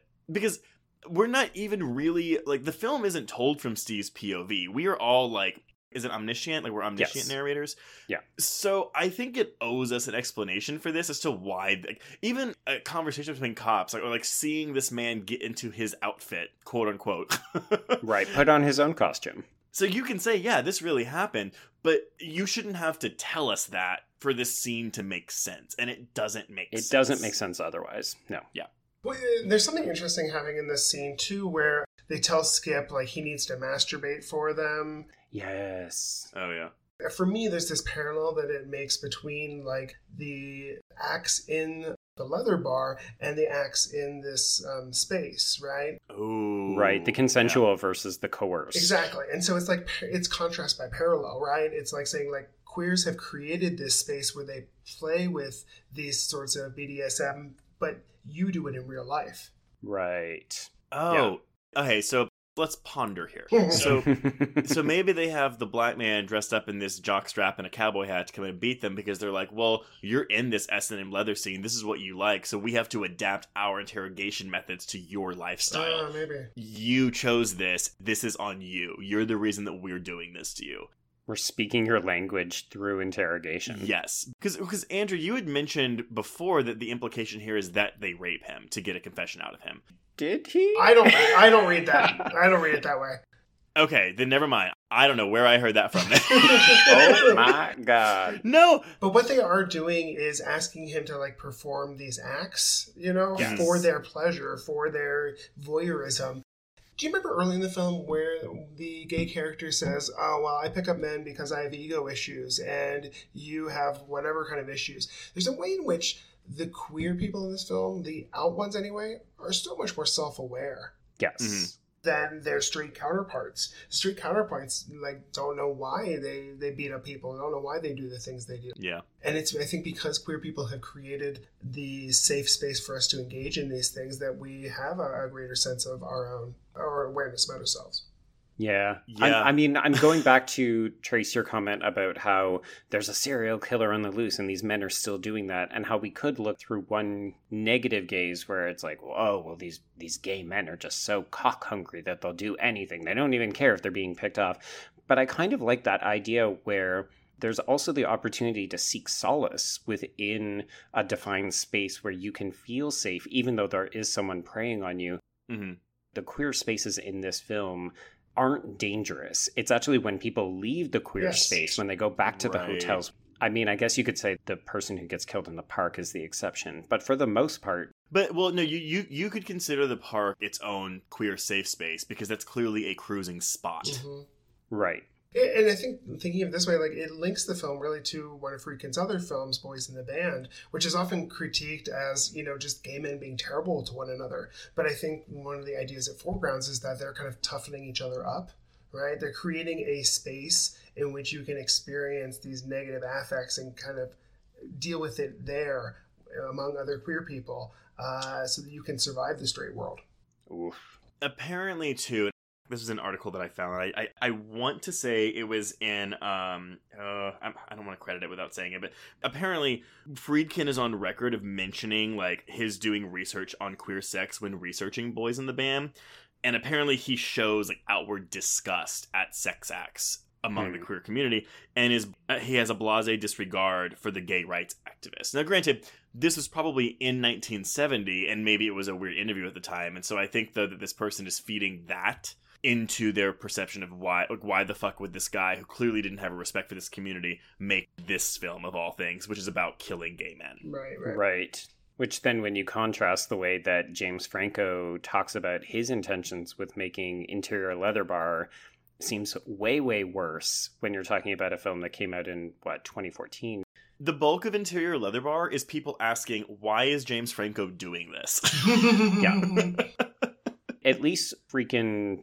I think we've talked earlier about how he didn't maybe seem as aware of what some of the problematic aspects of this film are, but he at least understood that he was making a thriller and that it was set within the gay community and that he was trying to deceive audiences by making the identity of the killer a little bit complicated and murky.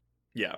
And then you contrast that with Franco being like, well, I don't really know why we're doing this, but I do need to make a student film to get my degree, so... God. I mean, if y'all are really curious, Interior Leather Bar you can rent it on an Apple TV for $3, and it's literally an hour long, but I would not recommend it. It's not worth it, no. Okay, so I'll confess that this is the part of the film where I start to lose a little bit of interest. No, sorry, one last thing about this police thing, though. Okay. After they're doing the interrogation, they come back and they're like, by the way, the prints don't match. And it's like, why didn't you check the prints first? Yeah. Mm-hmm. Yeah. It's just a testimony to the ineptness of the way that they're handling this, right? Yeah. Mm-hmm. Not so subtle condemnation. And I'm not saying that they're mutually exclusive, but I do think the condemnation of the police force's treatment of the gay community, it's not exactly, but it's almost enough of a support for the gay community to where it's the film is taking a stance, at least in that relationship. Yeah. Yeah. Okay, so we're more or less going to leave the gay community behind at this point. So we activate the clue that Da Vinci left with Detective Lafransky, who is played by, as you've mentioned, Trace, real-life police detective Randy Jurgensen in a cameo. So Da Vinci mentioned that she heard that the killer was singing during one of the murders, and this somehow manages to lead them to Stuart Richards, who is a musical student with ties to the Columbia professor who was killed earlier. Well, because they get the yearbook, right? Like the yearbook from Columbia, and they ask him to look for people that I guess have the same look, and he recognizes Stuart, I think, from when he saw him under the bridge. Sure. Yeah, no, yeah. I mean, it's a no, again, this is your Giallo aspect. A little bit, yeah. Like, I went into the forest, and a bird talked to me, and it led me to a cottage. Yeah, so enter Stuart Richards, who is played by Richard Cox. So we have actually seen him playing the killer in at least one of the murders. Yeah. And Stuart has daddy issues and internalized homophobia, boys. Now, the actor that plays his dad is the dubbed voice of the killer. Which just adds an extra level of, to this, right? Yeah, 100%. So what do we make of the daddy issues and the internalized homophobia? Do you relate it back at all to the semen without sperm? I'm not gonna lie to y'all, because again, this is my first time watch. By this point, I had forgotten about the sperm. Okay, fair enough. Well, correct me if I'm wrong, but isn't there a scene early on where Nancy and Steve are in bed and she says, like, your father called, and he gets a really, like, forlorn look on his face? Oh gosh, maybe. Oh my god. Well, now I wish I remembered that, because that would make more sense. I feel like it's set up that Steve also has daddy issues. Oh So, my God. gays with really butch, masculine, anti-queer fathers, those are the ones you gotta watch out for. Yeah. I did see some interesting readings of this where they were like, oh, well, this just adds to the murkiness because we're not sure if Stuart is killing people at his dead father's ghostly invocation or if he's doing it because his dad didn't approve of his queer lifestyle. And I was like, oh, I read it as the latter, firmly. Dad didn't approve of me, and I kill to work out my gay issues. Well, I read it as like a take on Psycho, right? That he has internalized his dead father's voice, his persona, and he kind of like emerges whenever he feels guilty about having sex. Because you haven't that he's still writing letters to him like 10 years later that he's not sending. So there seems to be some sort of like real internalization of that. Yeah. I do love that he has that roommate friend / maybe lover who's just like, oh yeah, his dad's been dead forever. I'm just hanging out in this room. Like, it's weird, right? Because in the park bench scene, I was like, okay, well, that's clearly a hallucination. Yeah, well, he has to because he's dead 10 years ago. Yeah. But we should say that like the father says, you know what you have to do. Like that is the phrase that he seems to have instilled in him. Well, sometimes Joe and I will chat when we're watching movies, and he was like, I'm really interested to see what you think of the ending. And honestly, like, with this scene, I was like, all right, cool, so this is the killer. Like, yeah, like, we're almost done. With the exception of that weird fourth wall breaking final shot, like, this all seems pretty cut and dry to me. Well, unless you have anything more to say about the dad, then we can introduce the wrench into those plans. Yeah. Because before we can get to any kind of climax, so yes, Steve does start to trail Stuart and follow him around, and they go suntanning at one point, which is very fun. But we also have to get a little bit of an altercation with Ted. So everybody remember Ted. He's the neighbor from next door that we haven't seen in ages. Like an hour almost. And actually still don't see. We don't see Ted again. No, he's gone. We meet his jealous roommate / boyfriend, Greg, played by Dexter's dad, James Remar. I was so surprised when he popped up. I was like, oh my god, it's Dexter's dad! He has, sadly, some long hair that Trace doesn't find appealing, but he does wear some very cute briefs, which I coveted a little bit. From the neck down, perfect. So he's a header. Reverse header for you. From the scalp down, perfect. Oh gosh. Paper bag it. Oh no.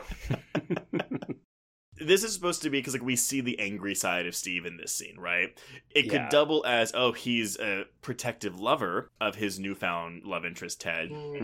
Or He's now reached a point where he can't come to terms with the homosexual love he feels for Ted and is now acting out in violence. Yeah. He doesn't really become violent until he's called a cocksucker.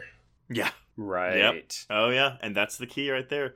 Nothing worse than a man being accused of being a cocksucker, right? I also wrote in my notes at this point where he breaks into our apartment, I wrote, gays have a lot of books. Yes. I mean, he's a playwright, so it does kind of make sense, but... But like, Stewart has so many books. Yeah. All these well-educated gay white men who just keep getting themselves into trouble. Joe, we need Kill by Kill to do an episodes on cruising. They can really pick apart these sets. Oh, right, yeah. Talk about the shoes, talk about the playwright, yeah. Not on their bookshelf is The Velvet Rage. Clearly not worked through some of their internalized homophobia. Oh, dear. It would have been all the rage at that point, though, right? Like, The Velvet Rage would have been the book to have. What's the Velvet Rage? So it's kind of a self-help... It's actually really relevant to this. It's kind of a self-help book for gays, and it basically looks at the effects of shame on you when you're a child, and, you know, knowing that you're wrong before you even have language for it.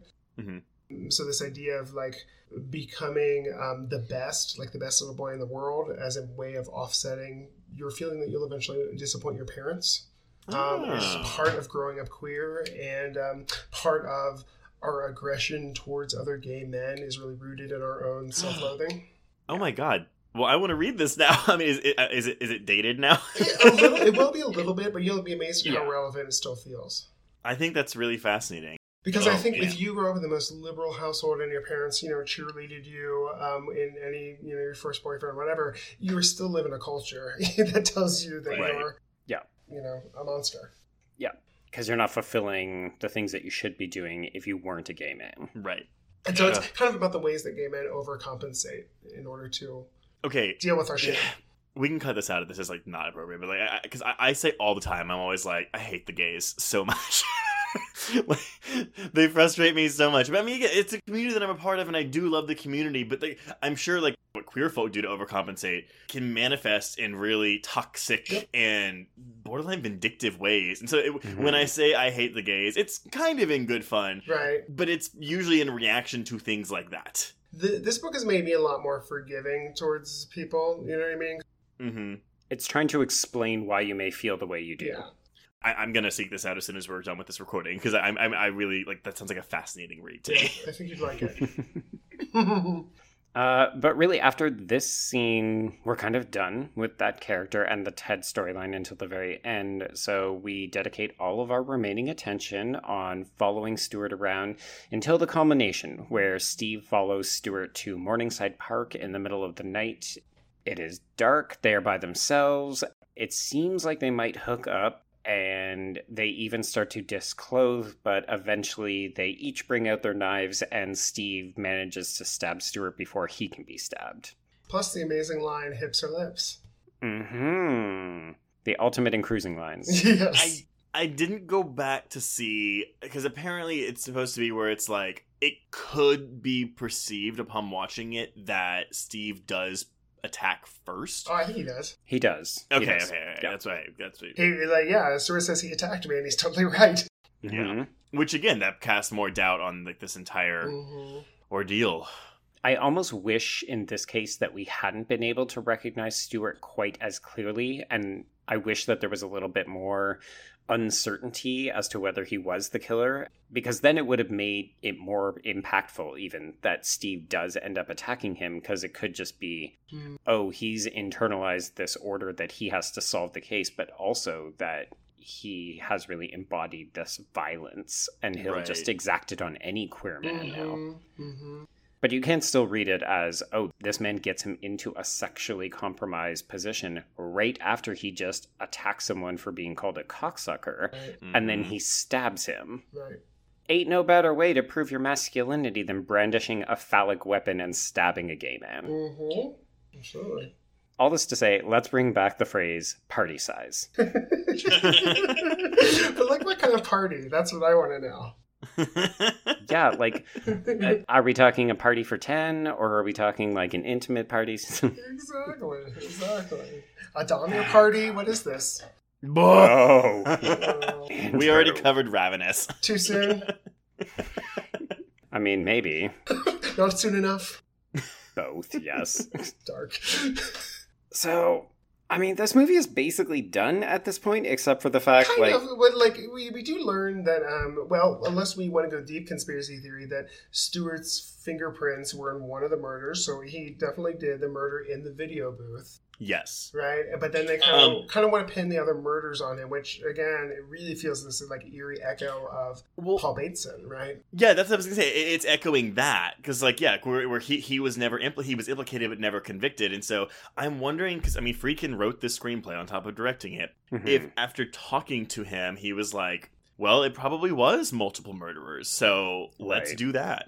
Can I had an interview that I read with Friedkin about this kind of like ending. He says, the question is if he resists resolution at the end of his movies, and Friedkin says, there is no resolution. I don't resist it. Cruising is a film about a series of murders that took place to which there are no clear answers. They pretty much knew who did one or a couple of the murders, but not all of them.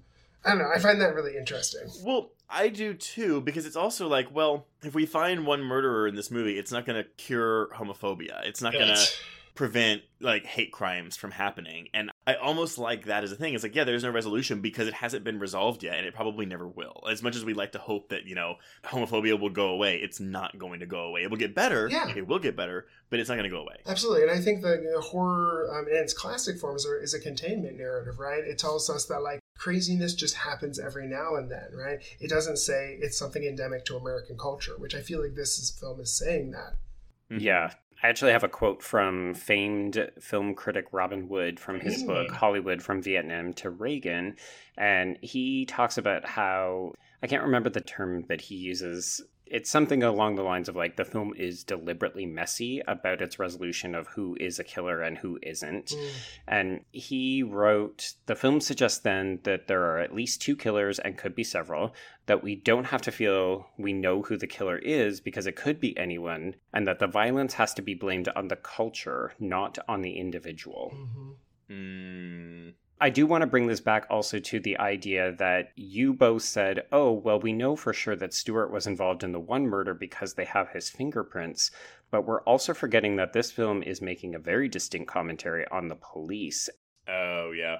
There's absolutely no indication that, particularly since the captain was directly told to wrap this case up in whatever means necessary, that fingerprint could have been planted after they caught Stewart. And it's ambiguous for ambiguity's sake. So, really quick, so just wrapping this all up and we can continue this discussion. So, yeah, basically, Stewart's done. He will, if he confesses, he'll do 8 years in prison for all these murders.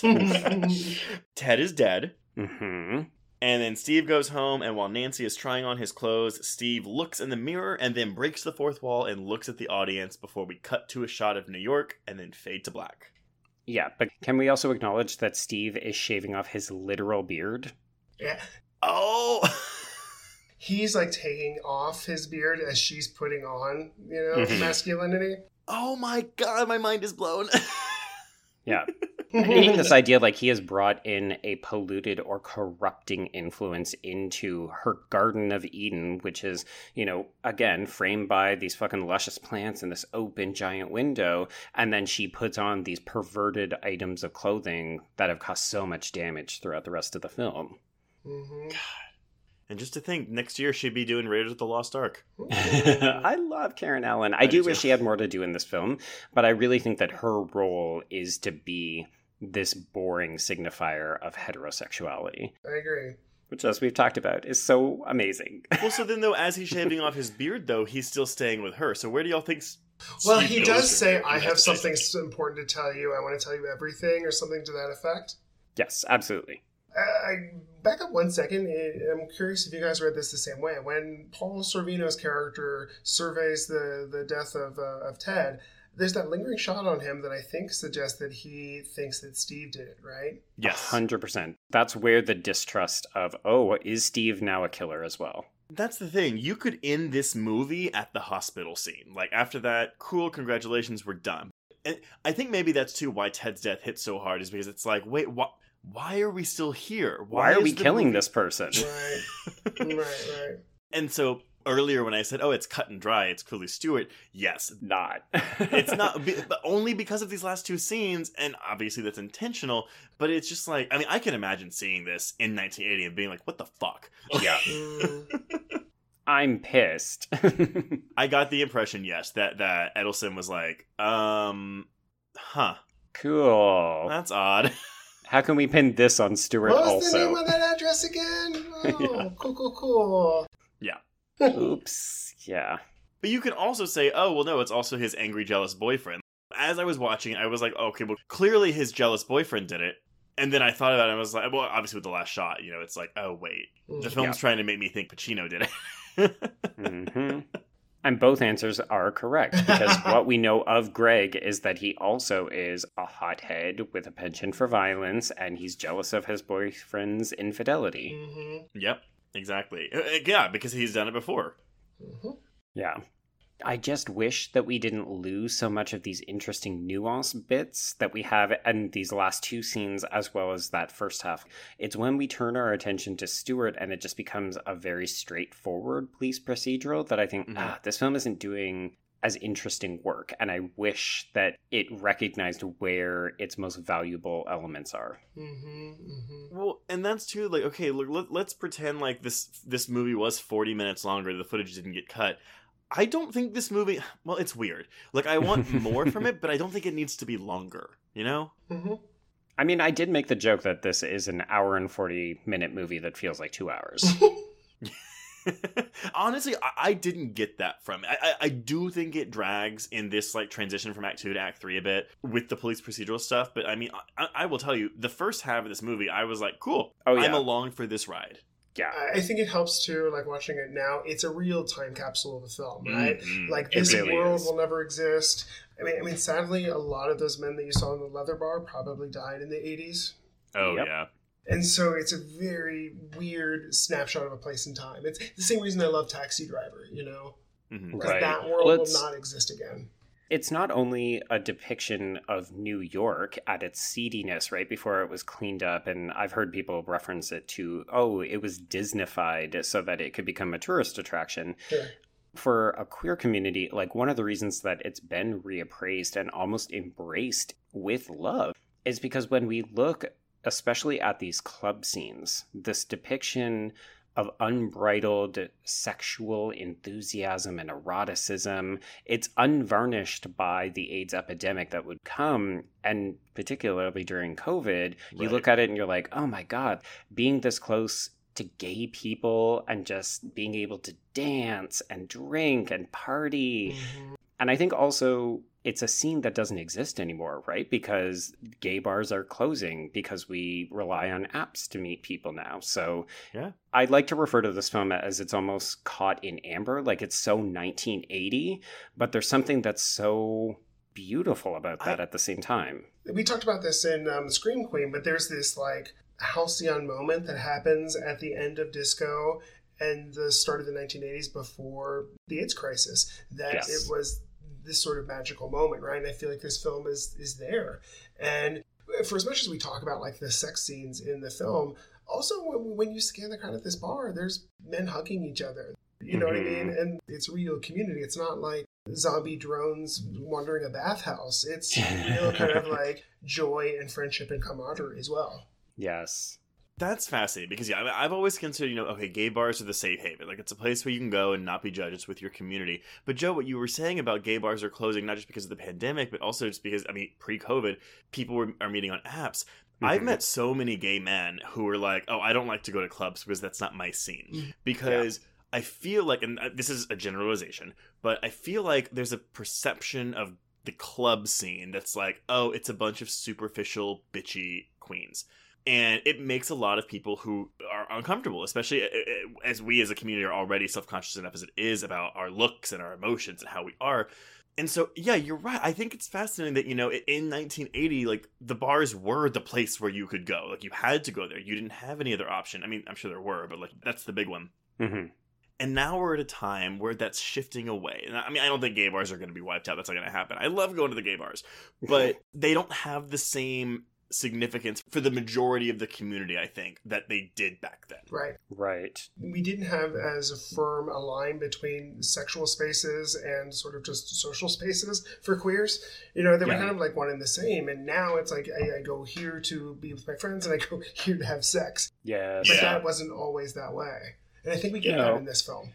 I mean, one of the other interesting things here is that this is a segregated space still. So we did talk about how it's still mostly white men. There's no women at all. Like, if you think about it, this film has a female character, unless we're counting our sex workers at the beginning of the film. Mm-hmm. So this is a very male, like masculine-dominated world. And there's something to be said for leaving that behind so that queer members of all shades and sizes and letters can come together and intermingle. I think one of the other things that we see is a fracturing of that space. So kind of what you're talking about, Andrew, which is in this movie, people would come here for the community, but also to fuck. Whereas nowadays we have bathhouses and we also have dance clubs, but we also have pubs that do drag race trivia. And we've got bookstores that do poetry readings and this kind of thing. Like, in a way, we can look at it as a positive thing because our community is more welcomed and we have co-opted other spaces and made them feel inclusive. But I think there's still that sense of loss. Yeah. And that's also, though, why I think I will include our generation. I will include especially Generation Z, where it's almost like a lack of respect for your elders. Like, I've taken for granted so many times, while again, we still have a long way to go as a community, I've taken for granted so many times, like, the opportunities I have now as a gay man because of what gay people before me have had to go through. And that's why I think watching something like this, even though it doesn't delve, I mean, no, it does actually, so how the cops treat them. It's important to have something like this and watch it and know about it, because even though I wasn't alive in 1980 and I don't know what it was like to go through the AIDS crisis, I respect the men and women and everyone in between that did live through that and did fight for that and help and fought where we were today to get to where we are today. And I think it's easy for younger generations to forget that and disrespect the elders. Also, not even knowing, but I think it's also important for us to teach them. Right. And myself included. Like, I mean, I learn things on this podcast every week. Because, when I was like coming out, I do feel like a responsibility to learn about things. I don't know about you guys, but I had a responsibility to seek out Paris is Burning and to understand these things. And I don't know that exists today. I don't think as much, or maybe not in the same capacity. I felt like if I didn't know those things, I didn't feel like I was part of the community, but I don't think that's true now. Yeah, but I mean, we have kids, and this isn't the case everywhere, obviously, but like we have kids coming out when they're in elementary school. Sure. Yeah. It's a different world. It's not that way everywhere. I mean, again, like if you live in a big city, that's probably going to be more common. If you live in, the Bible Belt, that's not going to be as common. Right. But we also have the internet. Right. So... And I was coming out and they're like, what do you mean you've never seen Sal Mineo and Rebel Without a Cause? Like, that's like a classic gay... But now there's a lot more representation, so it's not like you have to go kind of scavenging for the scraps in the past. Right. That's true. You don't have to get a membership to like TLA and get it mail delivered. I think that's true, though, right? You could have a listicle, the 10 seminal queer texts you have to see in terms of like film. Well, now there's a lot more for the picking. It's true. Let me send you an IndieWire article that says the essential queer horror films you need to watch. But here's the thing, too. So many of queer cinema, especially, I mean, even going back to like looking at John Waters and stuff, it's very rough. Mm-hmm. And we unfortunately also live in a generation where it's like, oh, it's black and white. I don't want to see that. Oh, it's on film, not digital. I don't want to see that. It looks old. It looks gross. It's so true. And unfortunately, that is a quality, an aesthetic quality that it embodies a lot of queer cinema from this time period. Yeah. Mm-hmm. And that's unfortunate. I mean, not unfortunate that is the case, but it's unfortunate that a lot of people refuse to watch it solely based on that fact. Right.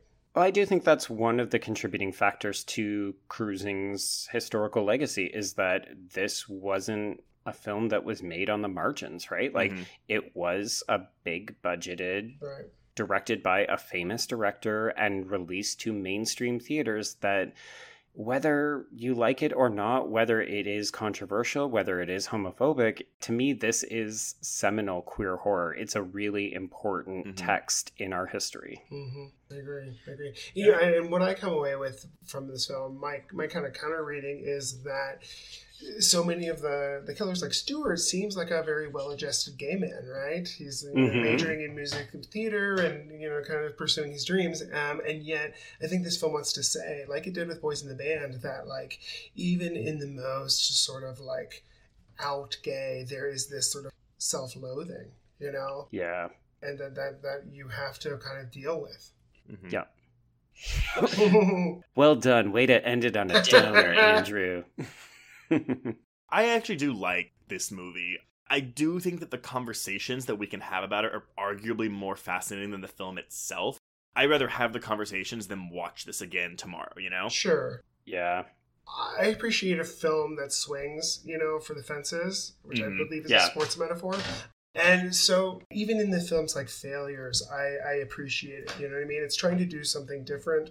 We kind of lauded Fincher's Zodiac Killer for being, a film about the messiness of investigation and how crimes go unsolved. And that's the nature of it. I feel like this film is trying to do something similar. It's true. Only so much earlier. Yes, 27 years earlier. Right. Yeah. It is a harder script to write, right? Yes. That says, like, we don't know. Like, sometimes there's just evil in the world and that kind of thing. Yeah, yep. Absolutely. And I mean, of course, you could always have the argument, well, it's a straight man telling a queer story. But unfortunately, the story is really about Steve, not about the queer people in it. They're merely window dressing, you could argue. Huh. Well, and I joked that we were going to end this by me asking the two of you, could Cruising get made in 2020? And then we had a funny joke about how we would turn it into a gay porn parody, and that was lovely. Of Rebecca. Yeah. But I think the reality is that if this movie was made today, we would be more demanding. Like, I don't think we would protest it. I think we would be demanding that there would have to be queer creatives more integrally involved in it. It would still be scrutinized the fuck out of. Oh, 100%. Yeah. Even as a heterosexual man, like, I feel like Friedkin is a good observer of this subculture, because especially if you guys have ever seen the beginning of Boys in the Band, it is the best depiction of cruising I've ever seen in cinema. Oh, really? Really? Now, and you're talking about the 1970s. Yeah, just the first 5 minutes of it, I was like, wow, that's actually kind of how it is. He gets the kind of subtleties of it. No, I actually did want to watch that before recording this, but it's not streaming anywhere. There is a Blu-ray, but I couldn't get it in time. Again. But I don't know. I mean, I guess the person that's God, I hate saying this, like a Ryan Murphy type, American Horror Story. Yeah. But it's so glossy and over stylized that I feel like this one benefits from the grittiness. Absolutely. Absolutely. Unfortunately, the sheen and the over stylization of it, that's just Ryan Murphy in general. I mean, say what you want about Ryan Murphy. The benefit of him is that he is at least exposing the queer world to more people, as messy as his narratives are. Absolutely. Yeah. I agree. For me, it's just the wrong kind of messy. I'll take Cruising messy, not Ryan Murphy messy. That's fair. Fair. I feel like he would be like the Mr. Vidanvers of our Rebecca story. Oh my god. Some young twink arrives at his Mantelet. I cannot get over Mantelet. That is hilarious. You're not winky enough. You don't fill out these white briefs enough. I'm the twink of the house now. And Mrs. Danvers would be like, look at these Andrew Christians. I can see my hand through them. Like putting them on the twink's face. Oh, boy. You can see my hand through it. It's sheer. If you didn't get any of those, go back and listen to the Rebecca episodes. And go support Andrew Christian, because I don't know. Or don't. Oh, man. Do you have anything more to add? No, I think we hit everything that I am compelled by in this film. Good job, awesome. Well, listeners, let us know what you think. If this is your first time watch, or if you've been one of the 50 million people that has asked us to cover it. I thought this was a really fun episode, actually. I really enjoyed doing this. Yeah. But before we announce what we're covering next week, Andrew, where can people find you on social media if you want them to find you? Sure, absolutely. So my website is A-D as in David, Scahill, SCAHILL.com. And I'm also on Twitter, Andrew Scahill. Excellent. Lovely. Well, and before I do our standard housekeeping, I do want to say thank you so much for coming on to this. It was really a pleasure to talk to you about this film and to kind of get your insights on it. Yeah, I mean, I tell my students, like, it's my job to talk about movies, so I can't imagine a better life, to be honest. So happy to do it. Oh, that's so nice. But yeah, if y'all want to get in touch with us, you can reach us on Twitter and Instagram at Horror Queers and join our Facebook Horror Queers group to hang out with other listeners. If you have a moment, please rate and review us on your podcatcher of choice. We do love Apple Podcasts. It is our 100th episode, y'all. Give us some reviews to tell us how much you love us. If you hate us, don't do that. Save that for 101. Yes. Oh, I have one other thing. The DVD of Scream Queen, My Nightmare on Elm Street, will be coming out. And we have some special content on there. We have a panel discussion over Zoom about fear of femininity in the horror film. Ooh. Oh, wow. Joined by a couple guests, including Issa Mazzei, who did the film Cam. Yes. Familiar with that? So it's a really wonderful panel, and I'm proud to be part of that film. Nice. Awesome. And Cam is great, too. And listeners, if you haven't seen Cam, please go watch that immediately. If you want even more content, please support the show by becoming a patron at patreon.com/horrorqueers. We've got episodes this month on Run, The Witches, The Craft Legacy, The New Mutants. And the New Mutants. Always forget it. We are still recording this we're recording this after election day, but before the election has been tallied. But we will have an audio commentary on the Purge election year. It's going to be cathartic no matter what. Yeah, no matter what, we're going to do it. But, Joe, what are we checking out next week for episode number 101? All right, we are kicking off triple digits with not the Candyman that you thought or expected. No, folks, we don't do normal things like that. We're going to look at Candyman 2, Farewell to the Flesh. Now, listeners, y'all might be like, what the fuck? We were going to time this with Candyman, the new one, but that's we just pulled the trigger. It is directed by Bill Condon. Noted queer director who would go on to direct... he did Dreamgirls, right? And Breaking Dawn Part 1 and 2, the Twilight Saga. I didn't realize that. And he did Gods and Monsters, too, right? Yeah. Love that movie. Which we'll cover that one day, too, even though it's not technically horror, but it's about James Whale, so it counts. So come back next week for Candyman 2, Farewell to the Flesh. And on that note, we can cross out cruising. Yes, and cross out Horror Queers. 100 episodes!